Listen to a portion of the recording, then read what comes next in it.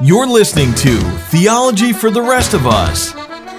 You've got tough questions. We'll try to give you easy answers. Now, here's your host, Kenny Ortiz. Welcome into another episode of Theology for the Rest of Us. I'm your host, Kenny Ortiz, coming at you from beautiful Orlando, Florida. Thanks for listening today. Big thanks to everyone that has subscribed to the podcast on iTunes or Stitcher or a TuneIn Radio or whatever podcasting catching app you're using. Thank you for being a subscriber. And also, big thanks to all of you who have left reviews, particularly those of you who have left a review on iTunes. There's been a bunch of you. I am deeply encouraged by that. I love the comments we've been getting. And those reviews help us a lot. They kind of drive us up the search rankings when people are searching on iTunes. So thank you a lot. If you like the podcast, if you're enjoying what you're hearing, please head over to iTunes and leave a review if you have not done that.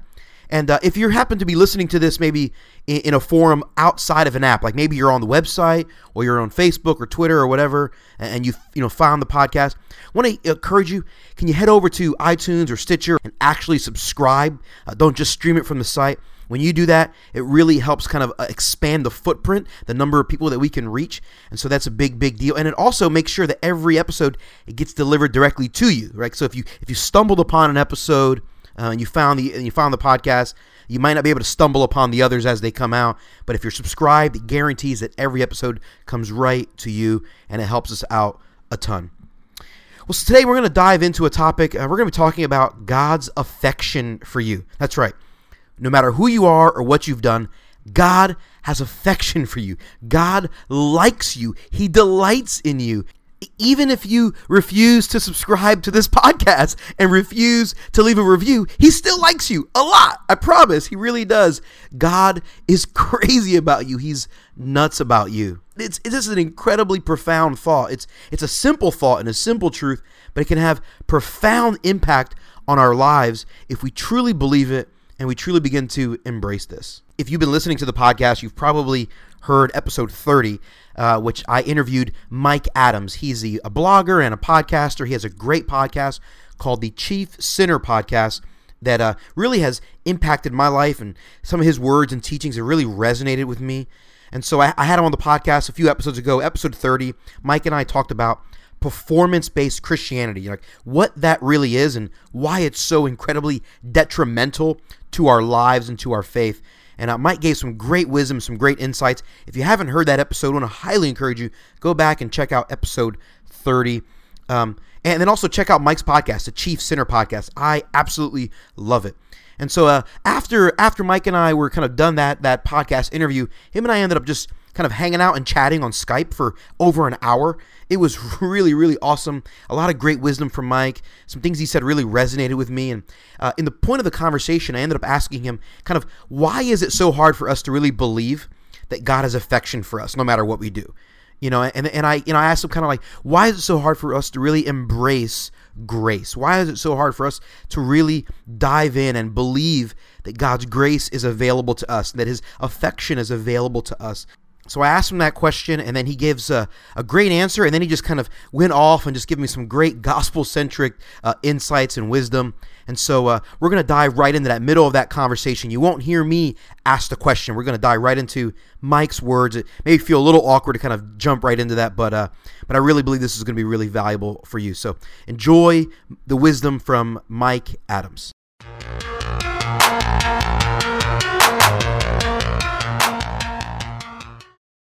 Quite frankly, I think grace scares us. I think it's so uncontrollable that it just scares us. It scares the bejesus out of us. And so, we look for other ways. We look for ways to control it. We start saying, yes, grace, but.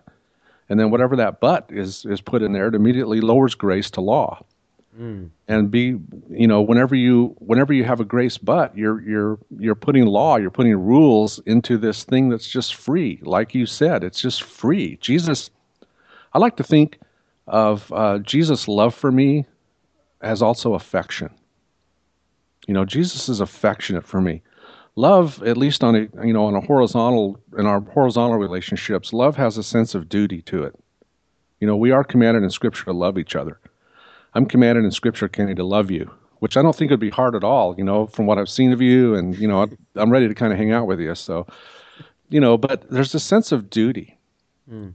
But when it comes to God's love for us, there's also a sense of Him cherishing us. There's a sense of affection, and I think that's evident in the incarnation. I think in the incarnation, we see God's full-on commitment to love and show affection toward us in Jesus. Jesus came to show us the Father. Before Jesus came, the thought was the Father's this harsh taskmaster. Jesus came and revealed a different Father to us, a Father who's full of compassion, a Father who is merciful, a Father who is full of affection, based on nothing we do. My heart wants to grab that, but my mind says no. My mind says, no, this can't be true. This kind of grace goes to all the wrong people. Mm. And so this can't be true. There has to be something that you can do to add to that. But the truth is there's nothing that we can do. When we think that there's something we can do, we've lowered the law to something that we think is that we're able to accomplish. The Christian life is like, in Matthew 25, with the end of the age there and the separation of the sheep and the goats, where Jesus put the sheep on one side of him and, or God put the sheep on one side and the goats on the other. And he turned to the sheep and he said, "Blessed are you, and enter into the kingdom that my Father's prepared for you." And then he goes on and he says, "I was hungry and you fed me. I was thirsty and you gave me something to drink. I was naked and you clothed me." Well, the sheep's response is telling. The response of those sheep is extremely telling. They go, "Lord, when did we do this? We have no recollection of this. Right. We don't know what you're talking about." And then Jesus went on and said, "As much as you've done it to the least of these, you've done it to me." And you know what that says to me, Kenny? That says that the Christian life is just sheep being sheep. They don't have a to-do list. In Matthew 25, they didn't have this list of things that they needed to accomplish to please God. They were just being sheep. Right. They were sheep doing sheep stuff. And that's the Christian life. And sometimes the pressure we put on each other to perform makes us look more like goats, because the goats in that story had a certain expectation. They may have had a to-do list, I don't know, but they had this expectation that they were in, and they were surprised that they weren't. Yeah. But remember in the Sermon on the Mount, in chapter 5, right at the end of chapter 5, in the Sermon on the Mount, after Jesus is preaching this amazing sermon, here's God on a mountainside preaching a sermon about the kingdom. And right there at the end of chapter 5 in the book of Matthew, he sums it up and he says, "Therefore be perfect, as your Father in heaven is perfect." That's the standard. God doesn't require progress. God requires perfection. 24 hours a day, 7 days a week, in everything I say, think, and do, every motive of my heart, he demands perfection.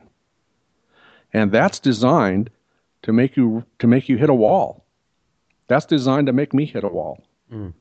And realize that, hey, I can't pull this off. I can't even begin to pull this thing off. Not even close. This is bigger than any of us. This is bigger than all of us put together. We can't pull this thing off. And so it's designed for us to hit a wall and realize that, hey, I need a substitute. Mm. I need someone to do it for me. And Jesus is that substitute. Jesus is the one who did love the Father perfectly, all the time, and still does. I can't do it. Jesus is the one that pulled this thing off for me. He's my substitute. I've said on the podcast a few times, and I've blogged it a few times, that, and I've been told that this scares some people, but I'm going to say it again. God doesn't require progress. He requires a substitute. He doesn't require a goal. He requires a substitute. And so he didn't give us a goal. Mm. He didn't give us a goal. He doesn't require progress. He requires perfection. So he gave us a substitute and not a goal. And that's the Christian life. And I lived the opposite way for years. I thought I had a goal to get better, whatever that means.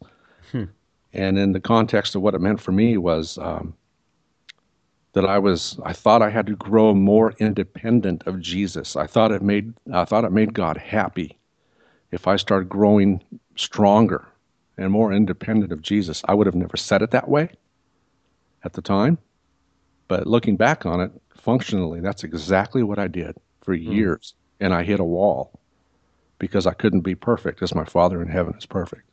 Jesus' affection for us is full on all the time.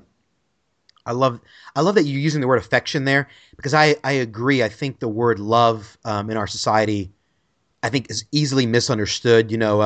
People say, I love my wife, or I love pizza, and I love my favorite football team. I mean, we use that same love. And so I think what you're saying there, like, in spite of my own brokenness, he has affection for me. He likes me. He delights in me, not like the cleaned up version of me. Like right. Me. Like he loves the messy you. Yeah. For those of you who are listening to this who don't know, Mike, you were a pastor for many years, planted multiple churches, and then in 2009, I believe, right, or 2010, 2009. And you left a vocational ministry position, kind of having this burnout season of your life, and much of your podcast, you talk a lot about just the journey since then and the things that God has taught you. And I know that Susan, your wife, has shared quite a bit, very transparently, really, really cool. And that's been really healing for me. Because I was on staff at a church and left that staff position about 9 months ago or so. Went through counseling, and I remember sitting with my counselor one day, and he says, "Kenny, what do you want?" After a long conversation, I said, "I want to make the gospel beautiful. I want people to see the gospel in me and to say that's beautiful." And he said, "Don't you get it? The gospel's already beautiful. It doesn't need you to make it more beautiful. It doesn't need you to be clean to make it beautiful. The best thing you could do for people is just to let them see the gospel, and that is that it's the message of a God who loves you and is affectionate about you, even though you're pretty screwed up. And God still likes being with you. I think that's beautiful. Don't you? It struck me, and I hear you saying very similar things like, man, he thinks it's beautiful even when I'm not so pretty.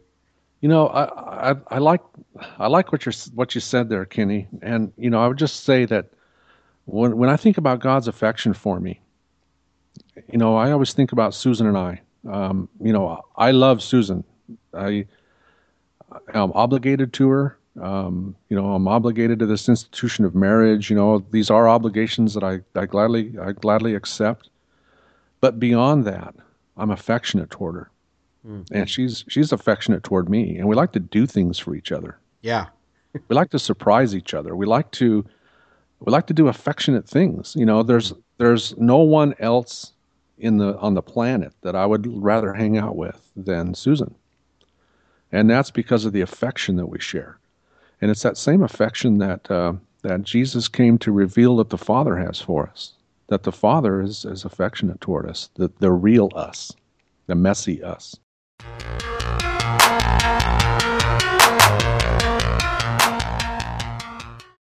That was Mike Adams from Gilbert, Arizona, of the Chief Sinner Podcast. Feel free to go check him out. Go to his website or look up the podcast on iTunes. You will not regret it. Mike's got some great insights. I just love the reminder that God has affection for us, that he likes us, that he's into us, he delights in us, he likes spending time with us, he likes doing good things for us. God is not this angry God who feels obligated to show us some element of some form of robotic love. No, like God has this crazy affection for you and for me, and there's absolutely nothing that I can do to undo that. There's nothing I could do to cause him to love me more, because his love and affection for me is at the maximum it could be. And there's nothing I could do to cause him to love me or have affection for me less, because it's unconditional. He's all in on you and I. He is committed to loving us and being affectionate to us and for us, no matter what we do. What an incredible truth. God desperately loves you. He loves you. He loves you. He loves you. He loves you. He has affection for you. If you truly believe that, if you would truly embrace that, if you truly allow that to seep into your heart and your soul, man, it will free you from guilt and shame, and it will transform your life, your relationships, your ministry, whatever. I promise. So, man, Mike Adams, thank you so much again for your insights and your wisdom. We actually recorded a much longer conversation, so in future episodes we're going to have portions of that same conversation again. And then, in fact, I'm already planning to have Mike back on in future episodes. So he's going to be a staple, regular guest of the Theology for the Rest of Us podcast because I like him a lot. I'm a pretty big fan of him. And I bet you're a pretty big fan of Mike Adams now as well. I sure hope that this podcast has been an encouragement to you and a blessing to you. If you'd like to connect with me, the best way to do that is on Twitter. You can find me at Kenneth Ortiz. It's KENNETHORTIZ.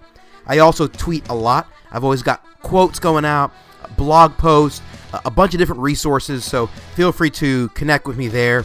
My main purpose of the account is both to be a resource to everyone who's following me, as well as being an easy platform to connect with anyone who'd like to connect with me.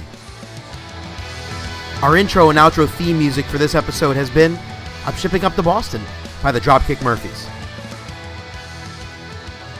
I'm Kenny Ortiz, and this has been Theology for the Rest of Us.